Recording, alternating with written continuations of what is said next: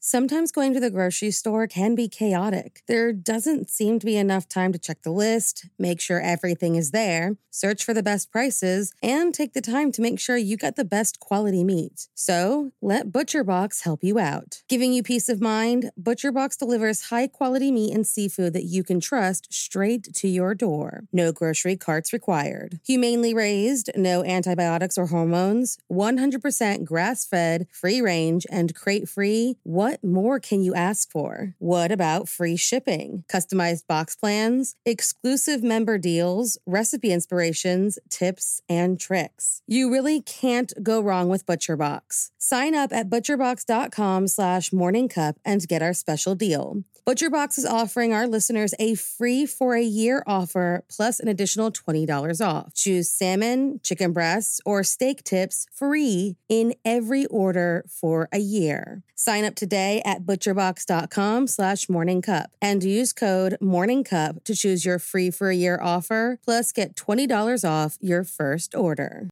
Hey guys, I have a podcast that I think you'll really enjoy. Proof, the investigative true crime podcast co-hosted by Susan Simpson of Undisclosed and Jacinda Davis of Evil Lives Here, is releasing its highly anticipated second season, where they investigate the murder of 18-year-old Renee Ramos. The first season, which if you haven't listened to yet, you totally should, saw the release of 2 Georgia men serving life sentences for murdering their friend, Brian Bowling. And thanks to evidence unearthed by Proof, on December 8th, 2022, both Daryl Lee Clark and Kane Joshua Story were finally freed after 25 years behind bars. With that same investigative drive, Susan and Jacinda are on the case again, and this time, they are on the streets of Manteca, California, to find out who really killed Renee Ramos.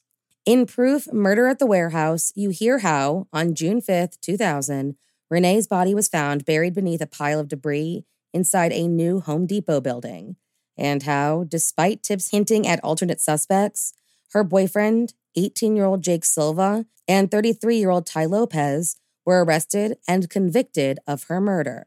Fans of true crime and investigative series won't want to miss this riveting new season. Follow the case as Susan and Jacinda uncover long-overlooked evidence about what really happened to Renee by listening to Proof, Murder at the Warehouse, wherever you get your podcasts.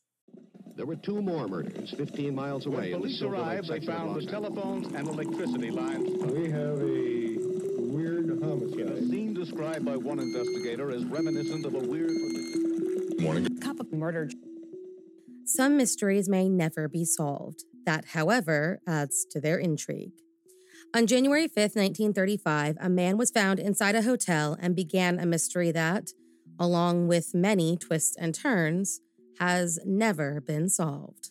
So if you like your coffee hot but your bones chilled, sit back and start your day with a morning cup of murder.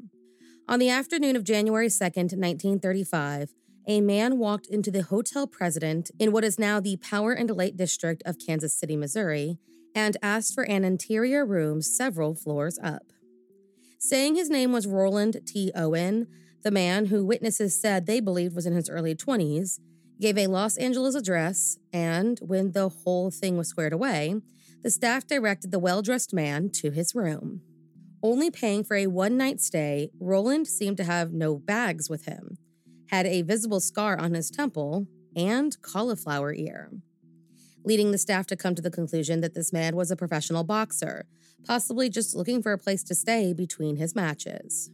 With the bellhop, Randolph Probst, leading the man up to the 10th floor, polite small talk revealed that the new guest spent the previous night at the Mulebach Hotel, but finding the $5 nightly rate a little too high, which is about $100 in current money, he decided to find a new place and landed on the President Hotel. Entering room 1046, which was on the inside of the hotel as per his request, Randolph watched as Roland took out a hairbrush, comb, and toothpaste from his overcoat pocket, what appeared to be the extent of his unpacking, and placed the items above the sink. Immediately leaving the room, the bellhop locked the door, gave Roland the key, and both men went about their evenings. A short while later, Mary Soptic, one of the hotel's maids, came in for her afternoon shift and went straight to room 1046, where she was surprised by the new guest. Apologizing for the intrusion, telling him that the previous night a woman had been staying in that room, Roland told her that she could go ahead and do what she needed to do. While he was in the room with her, Mary began cleaning and noticed that the shades were drawn and that the only light in the room was a dim lamp. She would later state that even when she encountered him on the other occasions during his stay, Roland T. Owen seemed, quote, either worried about something or afraid. She said he put on his overcoat, brushed his hair, and when he left the room before she was finished, he asked that she leave the room unlocked because he was expecting some friends in a few minutes. She did as she was asked, and at around 4 p.m., when she returned to the room with freshly laundered sheets, she found that all of the lights were turned off, and Roland was lying fully clothed in the bed, completely silent. Visible with the light coming from the hallway, she saw a note on the bedside table that read, Dawn, I will be back in 15 minutes. Wait. The following morning, January 3rd, Mary Sopcich returned to room 1046 at around 10:30 a.m. and found that the door was locked. Since it can only be locked from the outside, she assumed Mr. Owen must have left for the day. But when she opened it with her keys, she found the guest sitting there in the dark exactly where he had been the night before. That's when the phone rang, and answering it, Roland told the caller, quote, No, Dawn, I don't want to eat. I am not hungry. I just had breakfast. No, I am not hungry. While still holding the phone, but seemingly forgetting about the caller on the line, Roland asked Mary about her job as she picked up the room. Wanting to know if she was responsible for the whole floor, and if the President was a residential hotel as well, he complained again about the Mule Box high prices until the job was done and Mary left the room. She returned again at around 4 p.m. to bring fresh towels, and this time, she could hear two men talking inside room 1046. Knocking this time, Mary later said that a loud and deep voice, not the one she had heard when she first spoke to Roland, called out and asked who was knocking. She responded, telling him that she brought fresh towels, but before the door ever opened, the man called out again saying, We don't need any. Finding it odd, knowing full well that there were no towels in the room since she herself took them out that morning, Mary listened to the unknown voice, left, and went about the rest of her day. 2 hours later, a woman named Jean Owen of Lee's Summit came in and checked into the President Hotel. She had spent the last few hours shopping in the city and feeling unwell. She decided to check in for the night rather than risk the drive back home. She was given room 1048, and her boyfriend, who worked in a flower shop nearby, came to visit at around 9:20 p.m. Staying for about 2 hours, Jean would later tell officials that, while there, they heard what seemed like men and women talking loudly and profanely all over the floor. Possibly explaining the louder-than-usual noises, Charles Blocher, the hotel's elevator operator, later reported that when he began his shift at midnight, he noticed that the hotel was much busier than normal and that there seemed to be a loud party happening in room 1055. He later mentioned a female visitor whom he saw in the hotel visiting male guests in their rooms, who, at the time, he believed might have been a sex worker. First visiting room 1026, just 5 minutes later, she summoned the elevator again, and when she came inside, she expressed her concern that the man, her client, was not in room 1046 like she suspected. She claimed he called her on her previous visit and wondered if he was instead in a different room, since she could see through the room's transom window that a light was on in room 1046. Remaining on the 10th floor after the conversation, the operator was summoned again, and when the door opened, he found the woman standing there and this time took her back down to the lobby. An hour later, he took her and another man up to the 9th floor, and at about 4:15 a.m., he picked her back up and took her back to the lobby.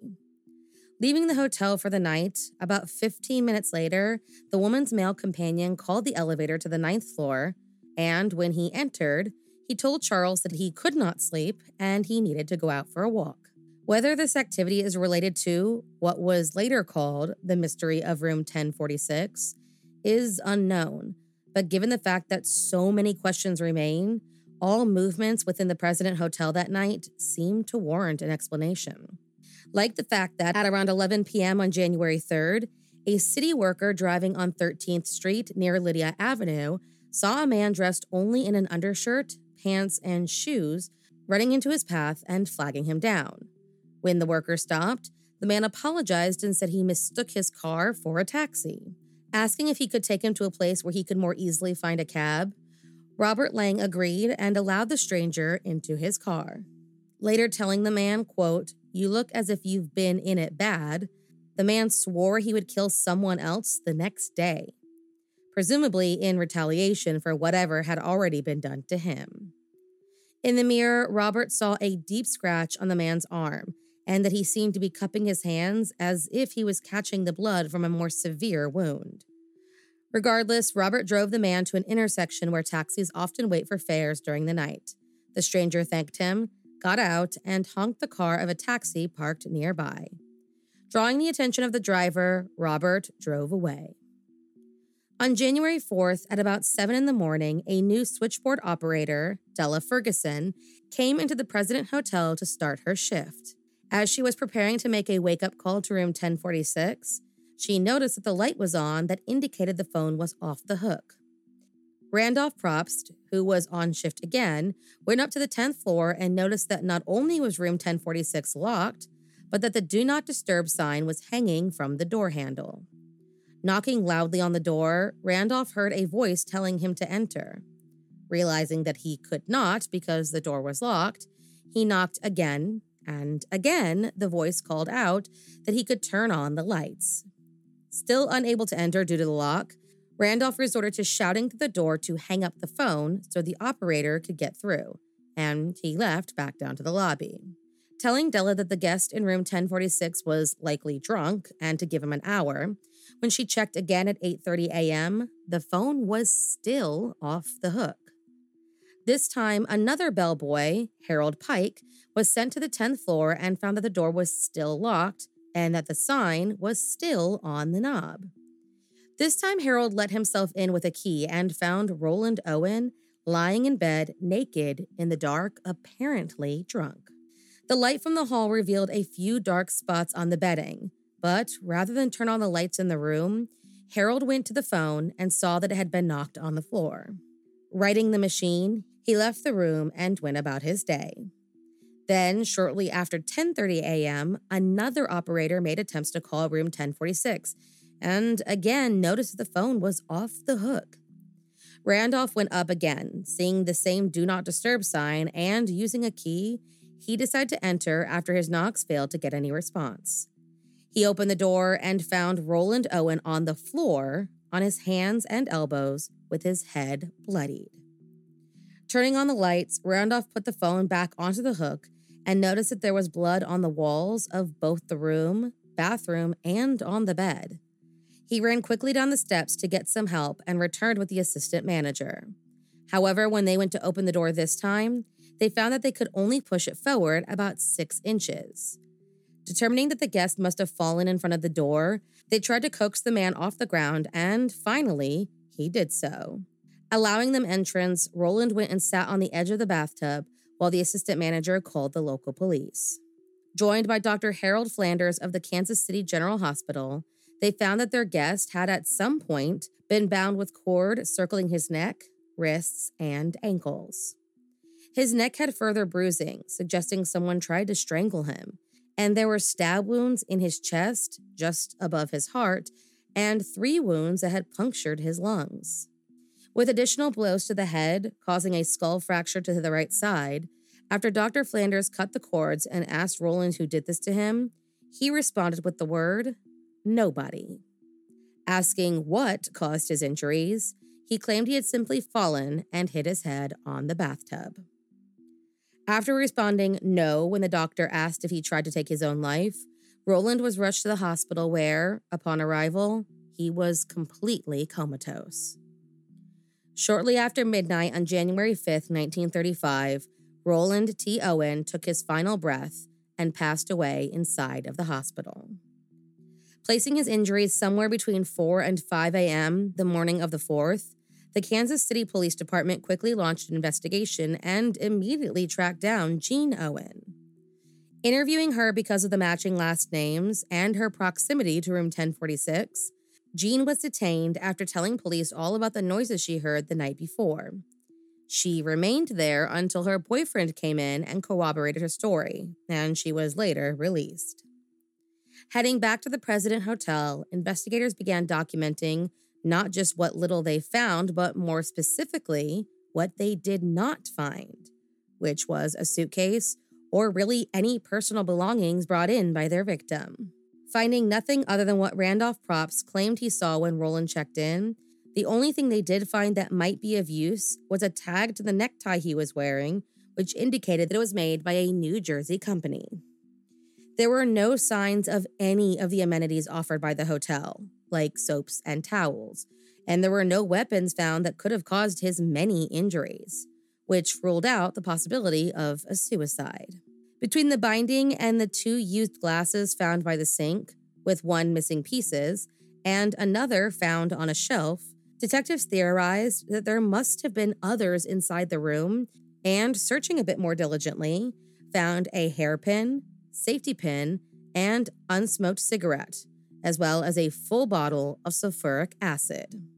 Finding 4 fingerprints on the hotel's phone, small enough that police believed that they must have belonged to a woman, they found that none were a match to any of the ladies who admitted to entering room 1046. At a loss, police sought help through the press, but with the exception of Robert Lane, the city worker, who said the man in his car that night was the same man now sitting in the morgue, no one came forward with any information about Rowland T. Owen, which is why police started to wonder if that was indeed this man's real name. Contacting the LAPD to inform the next of kin, their suspicions were confirmed when the police said that no one of that name was living in California. So they sent off the prints to what was, at the time, the Justice Department's Bureau of Investigation, later the FBI, in hopes of it matching someone in their more extensive system. In the meantime, the Kansas police, imploring the public to come forward with any information about their murder victim, got a call from the neighboring hotel, the one that Rowland complained about, claiming that he did indeed match a guest who stayed there on January 1st. Claiming he checked in under the name Eugene K. Scott, they went searching for that identity as well and, again, came up empty-handed. There were no records of a Eugene Scott or a Rowland Owen anywhere. Over the next couple of months, a number of people came forward identifying themselves as loved ones. Though none of the potential identities stuck, investigators continued to work the case, but with dead end upon dead end hindering them, they went ahead and decided to bury the body of their victim. That's when something strange happened in the already pretty peculiar case. On March 3, 1935, newspapers reported that the mystery body was about to be buried and mentioned which funeral home was going to be handling the event. The day of the planned burial, the funeral home received a call from a man asking that it be delayed so he could send the necessary money to, instead of placing this man in a potter's field, move him to the Memorial Cemetery in Kansas City.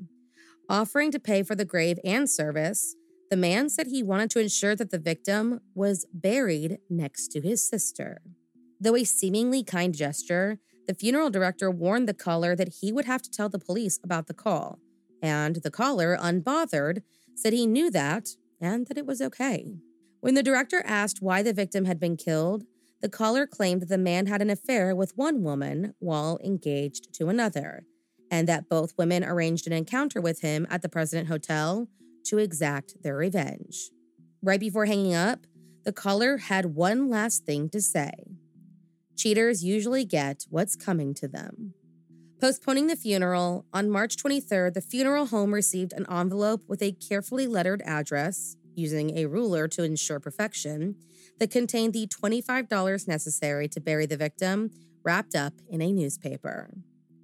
2 additional envelopes of $5 each were sent to a local florist to arrange the delivery of 13 American Beauty roses to the grave after a similar call was made to them as well. Both calls, it was later learned, came from payphones. In the card, in disguised handwriting, were the words, Love forever, Louise. While police dealt with the strange new updates coming from the funeral arrangements, images of the victim were being circulated nationwide. And finally, a woman named Ruby Ogletree of Birmingham, Alabama, came forward and said that Roland T. Owen looked a lot like her son Artemis, who she claimed had not been seen or heard from since he left to hitchhike to California in 1934. Though she kept up correspondence with her son, she worried that he had somehow made his way to Kansas and was the man found inside the President Hotel. Artemis Ogletree was born in Florida in 1915 and was one of 3 of Ruby's children. During his childhood, Artemis had an accident with some hot grease that left a sizable scar on his head and left the part above his ear hairless. In 1934, he left his family with dreams of heading to California, and to help out, he was often wired money by his loving family. Realizing that Roland was indeed Artemis Ogletree, Ruby told the police that she had received several letters from her son in the last handful of months, long after he was found near death in room 1046.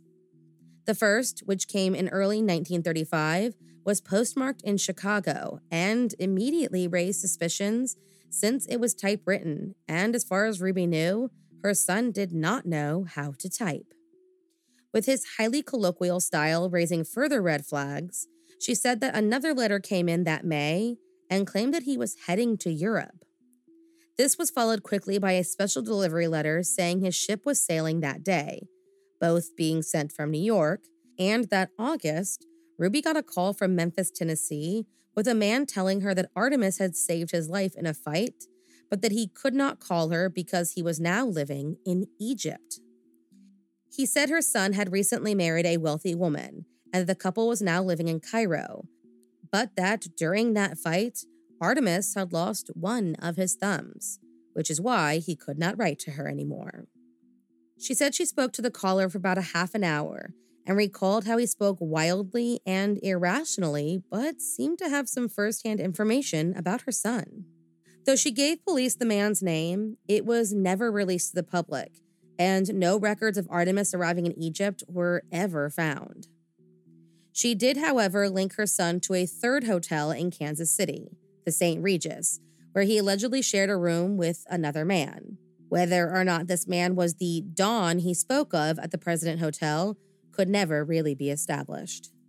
In 1937, as the case grew colder by the day, the NYPD arrested a man named Joseph Martin and charged him with the murder of a man whom he shared a room with, whose body he placed in a trunk to be shipped off to Memphis. Among his several aliases was the name Donald Kelso, and according to a story in the New Yorker, the KCPD matched samples of his handwriting to those letters sent to Ruby Ogletree. No charges, however, were ever filed against Joseph in connection to Artemis's murder, and the case remained open. Many reviews have taken place over the decades, but no new evidence has ever been found. The last real update in the mysterious case came in either 2003 or 2004, when John Horner, a local historian at the Kansas City Public Library, fielded a call from someone out of state who claimed that they were helping to inventory the belongings of an elderly person who had recently passed. Among their items was a shoebox that was filled with newspaper clippings related to the case of Roland T. Owens / Artemis Ogletree, as well as one item that was, according to the caller, mentioned in many of the newspaper stories. Not identifying themselves nor the item in question, John did not make his conclusions public until a 2012 retelling of the story on the library's blog. The case, however, remains unsolved. Thank you for joining me in my morning cup of murder. Please join me again tomorrow to hear a terrible thing happened on January 6th. Don't forget to rate and subscribe and let me know how you like it. If you want to help support the podcast, there's always Patreon or just sharing it with your true crime obsessed friends. And remember, stay safe.